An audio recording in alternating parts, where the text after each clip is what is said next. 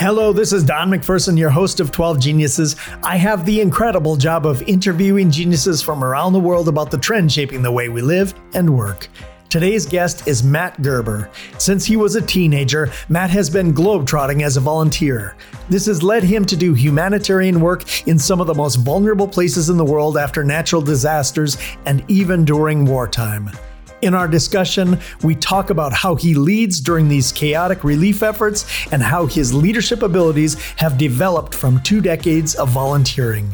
We also discuss his day job in the corporate social responsibility space, and we even have a candid discussion about mental health. This episode of 12 Geniuses is brought to you by Inspire Software. At Inspire, they're committed to helping you achieve superior business results by improving performance, retention, and engagement. Learn more at inspiresoftware.com. Matt, welcome to 12 Geniuses. Glad to be here, Don. Let's start out by talking about your volunteer work. You've been doing this for 20 years. Where have you gone during some of your volunteer opportunities? I've been doing disaster relief volunteering for 20 years, but I've been doing volunteering in other forms and capacities for even longer than that. First time I ever traveled overseas was with Rotary. I was an exchange student. They took this skinny farm boy from Oregon and gave me my first opportunity to travel abroad. I went and lived in Australia and was hosted by this Rotary Club, which for people that aren't familiar with them, it's these professional groups in the communities which are dedicated to volunteering. So I was living with these different families and every week attending their meetings and participating in service projects out in the community. And I'll be honest, after a year of being immersed in that, coming back to my little town in Oregon, I actually felt this real emptiness. I was like, I need to keep volunteering because this is just one of the most fulfilling, amazing things I can do to feel part of community. Where are some of the other places you have gone now as an adult? Places that are some kind of rough places like Pakistan, Syria, Ethiopia, Ukraine, most recently, El Salvador, Nicaragua, Colombia, Philippines, Indonesia after disasters, Eastern India after the tsunami. Basically, when the news comes on and there's a disaster or conflict, there's some part of me that has this itch, this desire to go help people in whatever ways they can. Like, how do you go and turn on the lights for somebody that has no light? Or help provide shelter for a family that is not going to have a roof over their head for the foreseeable future. You say you feel this itch. I think a lot of us feel this itch, but you actually scratch it. So when you are scratching it, what are you doing in these places? And maybe you could talk about Ukraine because that was your most recent trip. That's been in the news a lot lately. You went there very early on during the war. Tell us what you did there. You know, it's interesting. There's a lot of different kinds of disaster relief volunteering. Different organizations are there to help create supply lines for food. Shelter Box that I'm on the board of, we help provide emergency shelter to keep families together through conflicts and natural disasters. What I found is the way that I can bring the most value when I'm volunteering, whether it was in Indonesia after the 2018 Palu, Indonesia earthquake and tsunami, or even earlier this year in Ukraine, is because I have 20 years of pre-existing relationships with different NGOs, many of which are some combination are on the ground. I'm actually able to be a connector and to have a bird's eye view of who might have a surplus or need of different types of resources. So, for example, somebody might have a huge empty warehouse that is sitting unused, and somebody else might have an overflowing warehouse, but drums of petrol where they could use to fill trucks to move it, but maybe they don't have transportation, somebody else does. And that's actually a real example from Ukraine where, because I landed there, or rather crossed the border there, and had these long existing relationships with these organizations like Gift of the Givers from South Africa, Polish Humanitarian Action, obviously from Poland, Rotary International, I was able to make introductions and be able to share the needs with each other so they could actually leverage each other's resources to achieve their missions. And it's a very, I've never found a label for this type of volunteering, but it's one of the ways that I find I can bring the most value on the ground. I didn't know that you were on the board of Shelter Box. So maybe you could talk a little bit about the work that Shelter Box does. And if my notes are correct, Shelter Box was nominated for a Nobel Peace Prize. Is that correct? That's right. In 2018 and 2019, specifically for our work in Syria, Somalia, and Lake Chad Basin, which is in West Africa. So if you can imagine those big green totes that you probably put your Christmas ornaments in every year to store it in your garage, one of those big totes can actually hold all the supplies you need for housing to keep a family together for 6 months or even longer. So within these boxes, we can put a tent, cooking supplies, solar powered light, which can plug a USB device in. There's dishes, there's water filtration, everything they need to partner with other local NGOs who are doing what they're best at, right? Which is delivering food or water. And so we go in and we'll provide sometimes thousands of units of these, either shelter kits to build homes, temporary housing, or the tents themselves. And these tents have been specially designed and redesigned over the course of 21 years that we've been using them at ShelterBox, so they can be customized. So if this is a winter crisis, so maybe we're worried about winter exposure in Syria,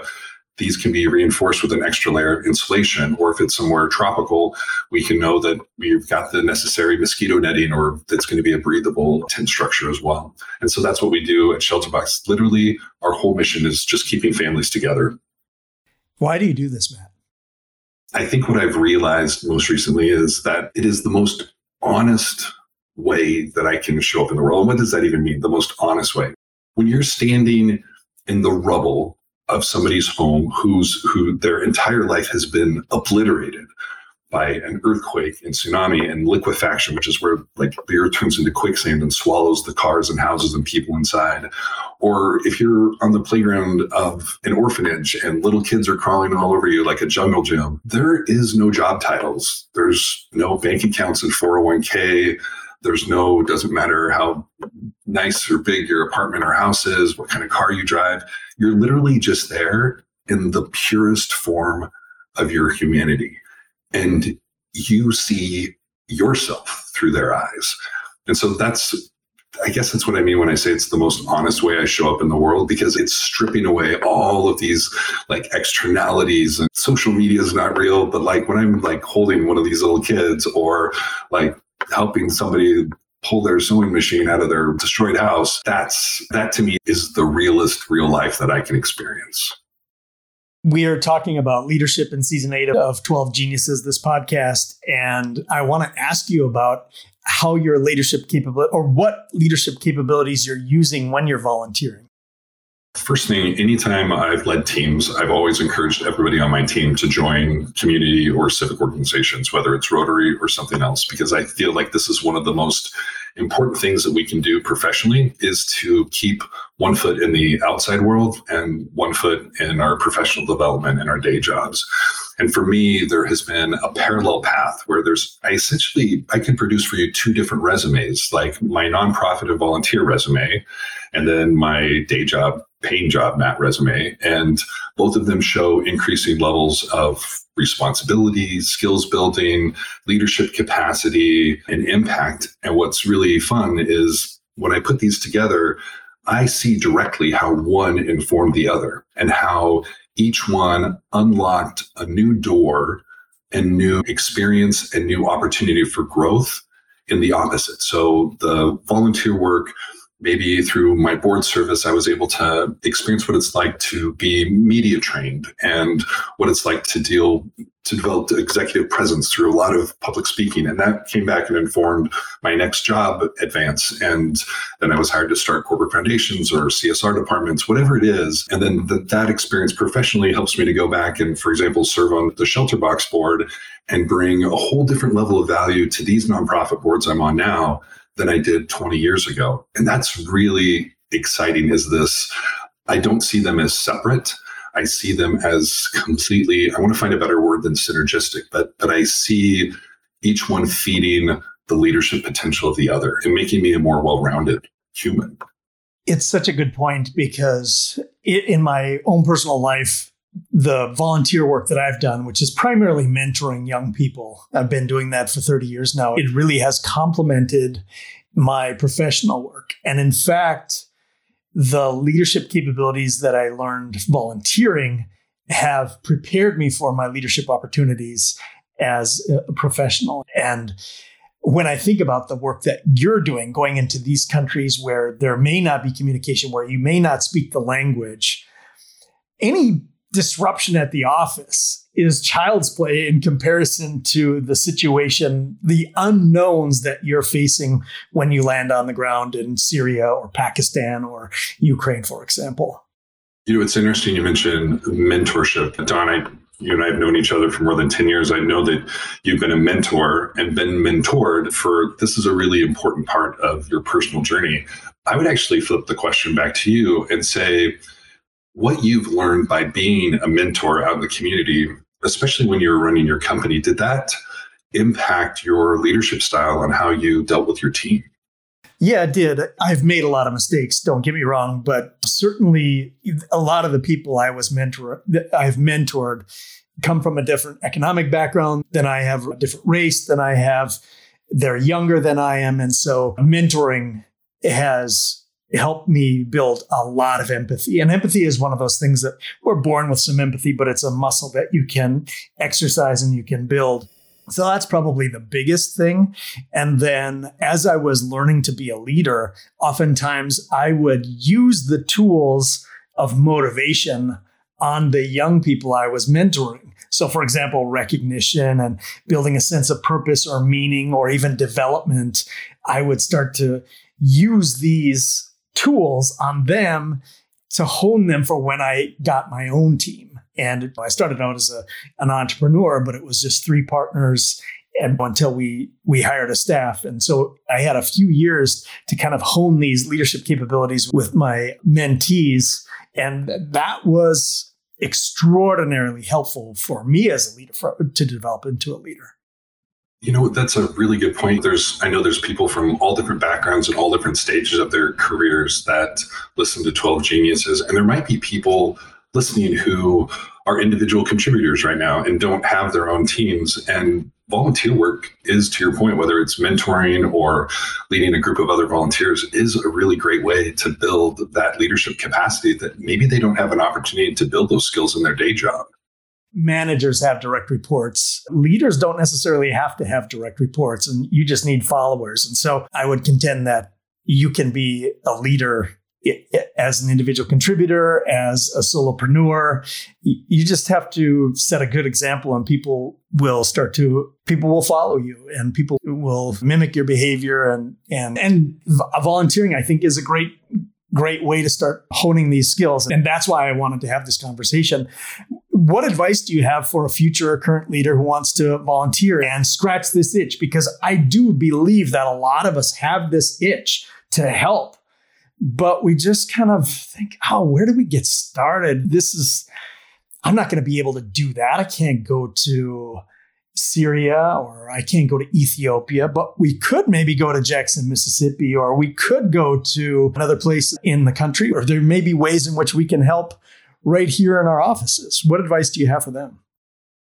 I would say first you have to know what the itch is that you want to scratch. There's some people that are looking for community. There's some people that are very curious about what else they can do in life. Maybe they're a teacher or an accountant or a housewife, and they're like, I just want to know what else I'm capable of. And so once you identify the itch that you want to scratch, I think that's where the adventure begins. There's an interesting study that came out. They were studying Rotary clubs, and they said that the number one reason people join is because of a desire for professional network. 6 months later, when they surveyed those same individuals, they found that the reason why people stayed was for the community. So when we think about volunteering, a lot of times we think about it as us, as an individual going out and doing something. But I can tell you, we'd never do that in a vacuum. Unless we're like maybe with our dog and picking up trash in the park. All the volunteering I do is always as a part of a bigger or larger community. And that is you want to learn about diversity, equity, and inclusion, go out in the community and volunteer in an environment that you have no control over. And you get to see cross sections of society and you get to interact with different types of people. This is some of the most beautiful parts of volunteering. One of the roles that you play, at least from my perspective, and we have known each other for a long time, and I follow you on social media, and you do send clips from time to time when you are in these places. And one of these roles is as an ambassador. an ambassador for this country, and it's an informal ambassador, but you do connect with people, particularly children. And the people listening to this won't know this, but you are a giant of a man. You're a 6'6" bodybuilder with biceps the size of my thighs, probably bigger. And these children are drawn to you. They're drawn to your smile. And I just wonder, this ambassadorship, this informal ambassadorship that you live, what sorts of feelings do you get from that in the moment, but also as you're ending an assignment, knowing that you have helped change lives, knowing that you have helped get people through these most difficult times, maybe the most difficult times of their lives? It's true. We do show up at usually the worst moment of people's lives. And I can tell you the feeling I have when I leave an assignment or a volunteer trip is always the same, which is I haven't been here long enough, right? I get to go back to my life in Dallas, Texas, and back to first world running water and electricity and cell phone and internet and video conferences. And I get to do all of that.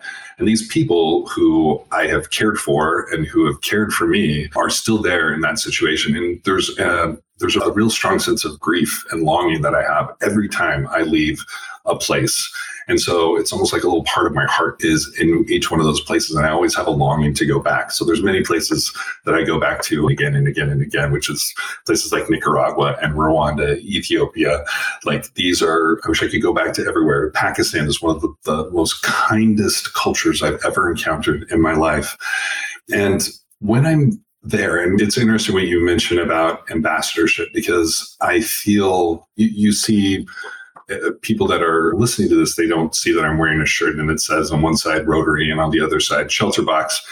And I take this ambassadorship really, I take it to heart. And when I'm traveling anywhere, even if it's not for a volunteer trip, I'm oftentimes seen wearing one of these shirts because I want to be able to have the opportunity to spark conversation with people about what these organizations do and about how easy it is to volunteer and to be aware and to find other organizations outside of these that they can engage in. And so I'd love to think and encourage that not just me, but you and anybody who's listening, that we can all be ambassadors.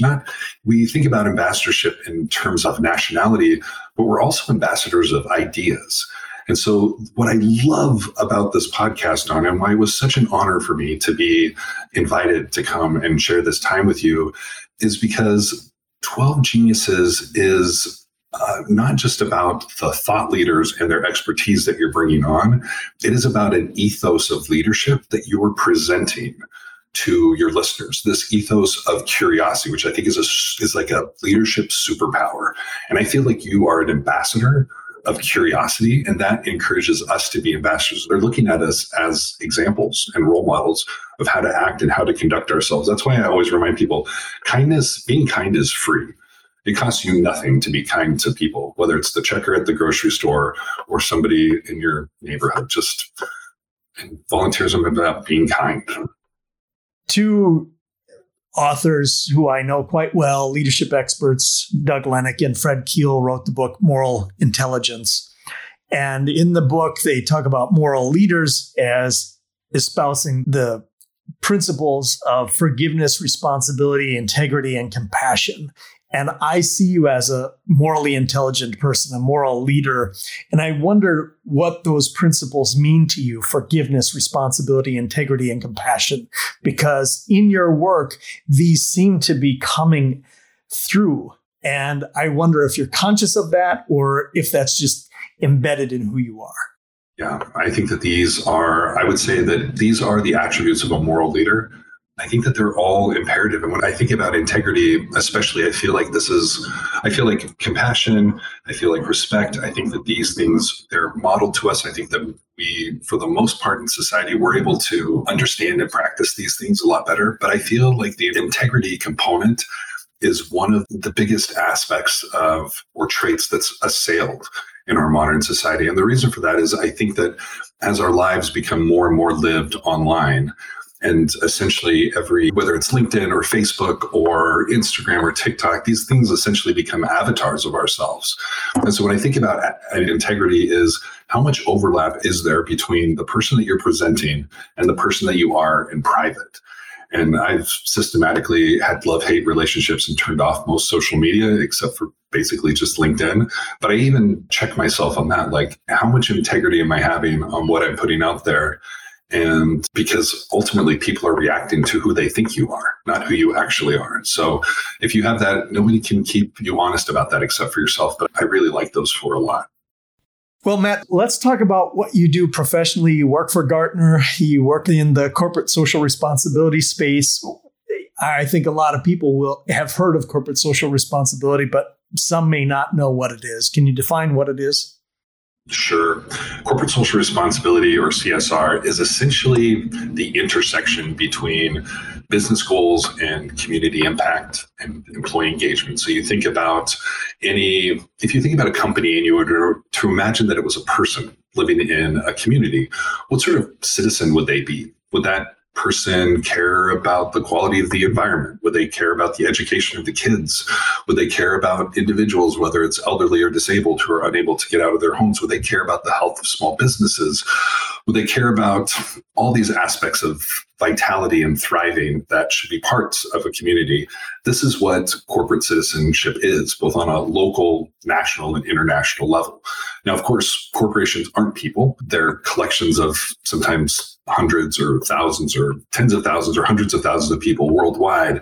And so the idea of corporate citizenship is to take these values, which back when we were all in offices might have been like little plaque on the break room wall, and to really bring them to life. And CSR, corporate social responsibility, is about more than just making grants, corporate foundations, and volunteerism.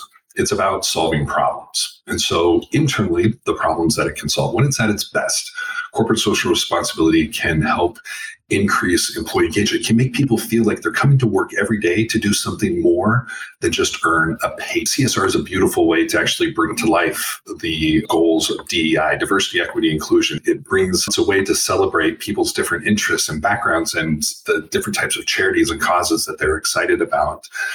Externally, it can also help to attract clients. It can attract really great talent by showing the values of the company in a way that you can't just say. So a recruiter can go out and say, the values of our company are X, Y, and Z. Or the recruiter can tell a story and say, one of our big initiatives is that we support Gift of the Givers in South Africa, which focuses on giving people emergency food and education whose lives have been destroyed by natural disasters. That story is far more impactful than a list or a talk track. And so I think CSR is giving the story, an authentic story for companies, for employees, and for their clients to tell. Like, how cool is it that when you and I fly our favorite airline, whatever that may be, during Breast Cancer Awareness Month, we're sitting there and our little cup of water comes and there's a pink ribbon on there. And we know that just by flying that airline, that our ticket is helping to support breast cancer awareness and research. And the same thing is true with all different types of corporate social responsibility. It's really saying our company is about more than just making a profit, but we want to show that our people are actually manifesting something, a betterment in the world, whether it's socially or environmentally. We're recording this on September 16th, 2022. The big news yesterday, I'm assuming you're aware of this, is that the Patagonia founder, I'll mispronounce his name, but I'll take a stab at it, Yvon Chouinard, has donated his shares of the company and put it in a trust to combat climate change. I'm assuming this is an example of corporate social responsibility, and I'd love your take on that. What did you think when you saw that news? I wish there was a podcast emoji we could push out right now to all the listeners to show them my goosebumps on my arm, because that's what this story gives me. I read that yesterday and my reaction was, first of all, he said, what we're doing to combat climate change is not enough. He even admits that his gift is still not enough.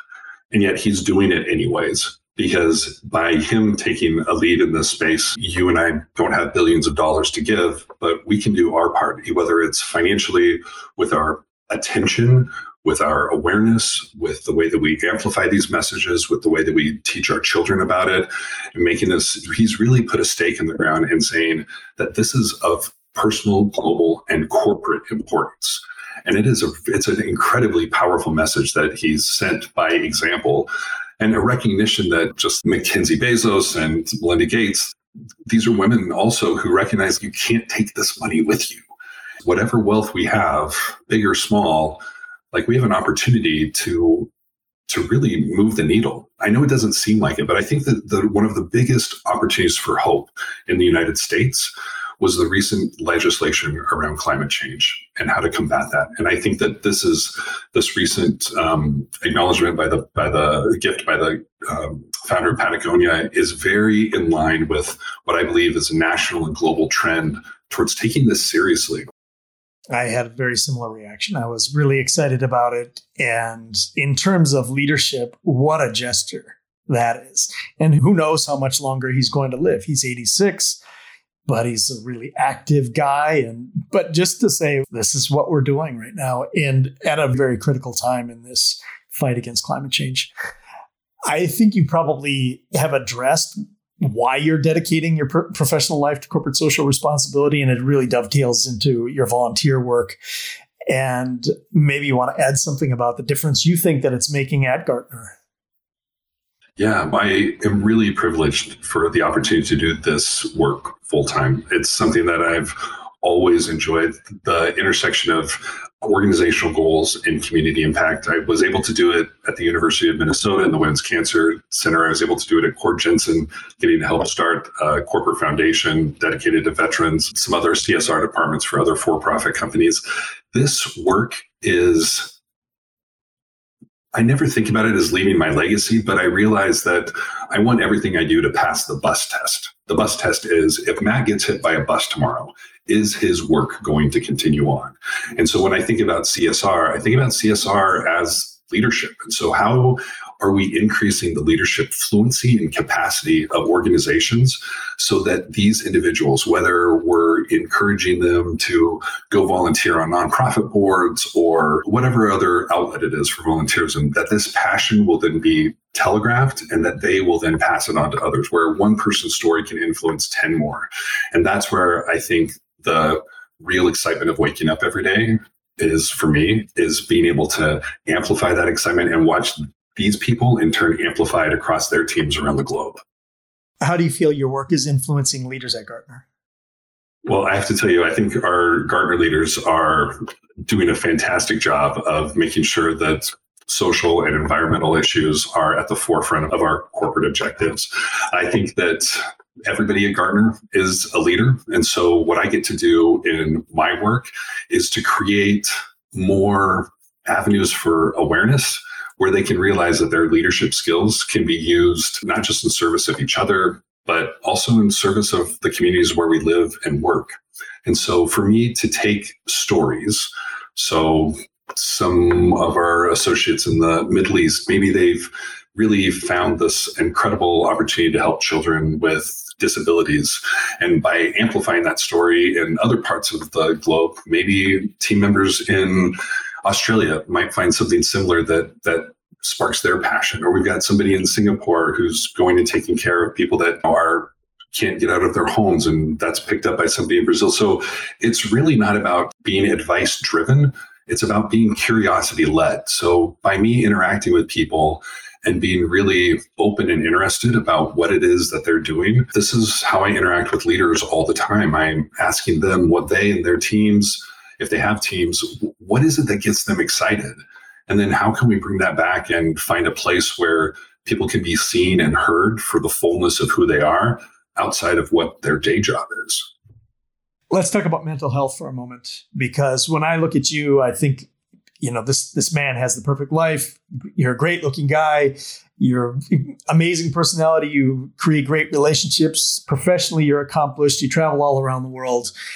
I would never have thought that you struggled with mental health challenges, but the last time we talked, you mentioned that you were having some struggles. And I think you said something to the effect of you weren't going to do something destructive, but you could sense that you were entering that stage. And the first question, I guess, is how do you know that? And the second thing is, I guess, a comment, which is thank you for saying that, because I think it's incredibly brave. And I think I would love more people to be as open and honest about that, because there's a stigma about admitting that you may be struggling mentally. You don't just wake up one day and say to yourself, I think I'm struggling with a generalized anxiety disorder, or I think I'm depressed. There is a whole sequence of events and components of your body and mind which all slowly dysregulate. And so what I experienced was in the remote work environment, it was really easy to push my hours earlier and earlier in the day and later at night. And I was actually filling my plate with more and more things. There was nobody externally that was putting pressure on me to do these things. I want to make sure that this was all stuff I was taking on myself, and probably with a badge of honor. Look how much I'm accomplishing. I'm getting all this stuff done. I'm moving all these projects forward, and especially working in corporate social responsibility and in my volunteer work, it just feels like really good use of my time and these long days, which I was creating. But I have to tell you, the first hat to drop was sleep. And so as my sleep started getting less quality and of lesser durations, my stress level the next days would go up. And when my stress level the next day would go up, my frequency that I'd get exercise to release that stress would go down. And when my exercise went down, I started eating poorly. And so then I would start sleeping worse. And then my insomnia would start getting even more elevated. And so minutes and hours of stress that I would sometimes experience would turn in days. Turning into weeks should be a gigantic red flag. And weeks of survival mode turning into months is an absolute catastrophe waiting to happen. And that's where I was at. I realized that my whole body and mind was dysregulated. I was on edge. I wasn't taking care of myself. You talk about self-care, that phrase wasn't even in my mind. And I knew that I was nosediving for the ground. And so that was essentially what I told you was the subject line to my doctor. I said, this is urgent, but not in crisis. And in parentheses, in my own mind, yet. And it was some years ago that I had gone through this before, and I knew what the stages and symptoms were. So I was able to not quickly enough hit the eject button, but to hit pause when I saw and felt what this was like, when I felt this kind of unraveling of wellness, of health, of stability. You think about all the things that make us resilient. These things are internal things and things that we do for ourselves, like making sure we sleep enough, eat enough, regulate the electricity in our brains, as a good friend of mine at work says, and having healthy relationships. These are all things that make us resilient and help us to bend and to flex through all of these different societal traumas. When we lose our resilience, we break. And that moment where I realized I was losing my resilience was the moment I realized I was on the edge of breaking. Now, when we break or we're about to break or we've sprained something, it's really easy for us to go into a doctor, and you and I can sit down with our GP and be like, here's the deal, broke my leg. We can both look at it, be like, yep, broken leg. We can see it empirically on an x-ray.